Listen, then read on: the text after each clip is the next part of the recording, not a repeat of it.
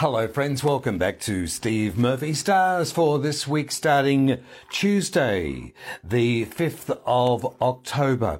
Aries, this week for you, there's little time for yourself from now on as you're busy with obligations to others, mostly in business and personal relationships. Don't be surprised, Aries, too, if this goes right through until the end of October, but you'll start to see a lot of these delays lift, even if they're mysteriously. In a word, you're busy. Taurus, this week for you, initiate that important meeting, appointment or consultancy.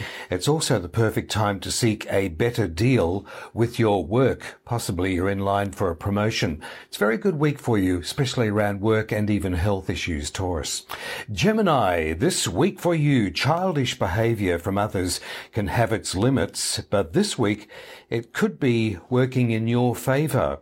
The next 2 weeks, however, offer you more fun. Cancerians, this week for you has you moving forward with a family matter, a rental, mortgage, or buying and selling property issue. Negotiations are ongoing right through to the early part of November if you are planning on moving. Leo, this week for you, as of the 5th of October, it has you facing responsibilities, Leo, possibly concerning your home more than anywhere else, but quiet talks with a brother or a sister can work wonders. Virgo, this week for you, with changes to activities and your circumstances, it's time to address all financial matters to be better organized. You could be rewarding yourself over this next 2-week period. Libra, with the sun in your sign and also the new moon this week, it's a perfect time to start something new.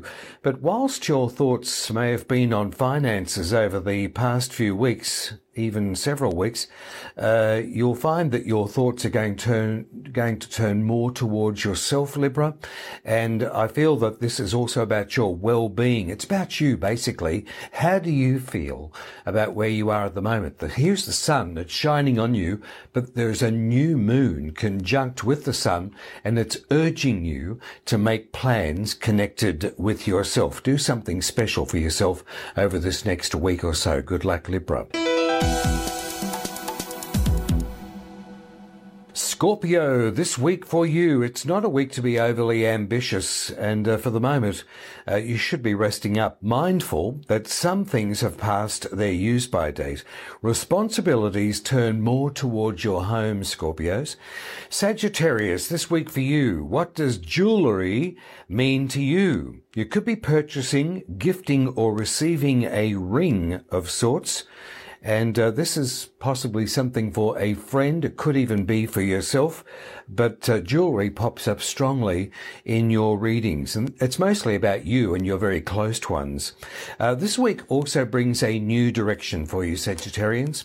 Capricorn, this week for you, things are happening in your career, even in a subtle way, but don't be too concerned by others' opinions. This week, you may be asked a favour, but do you want to do it? Do you want to be imposed upon?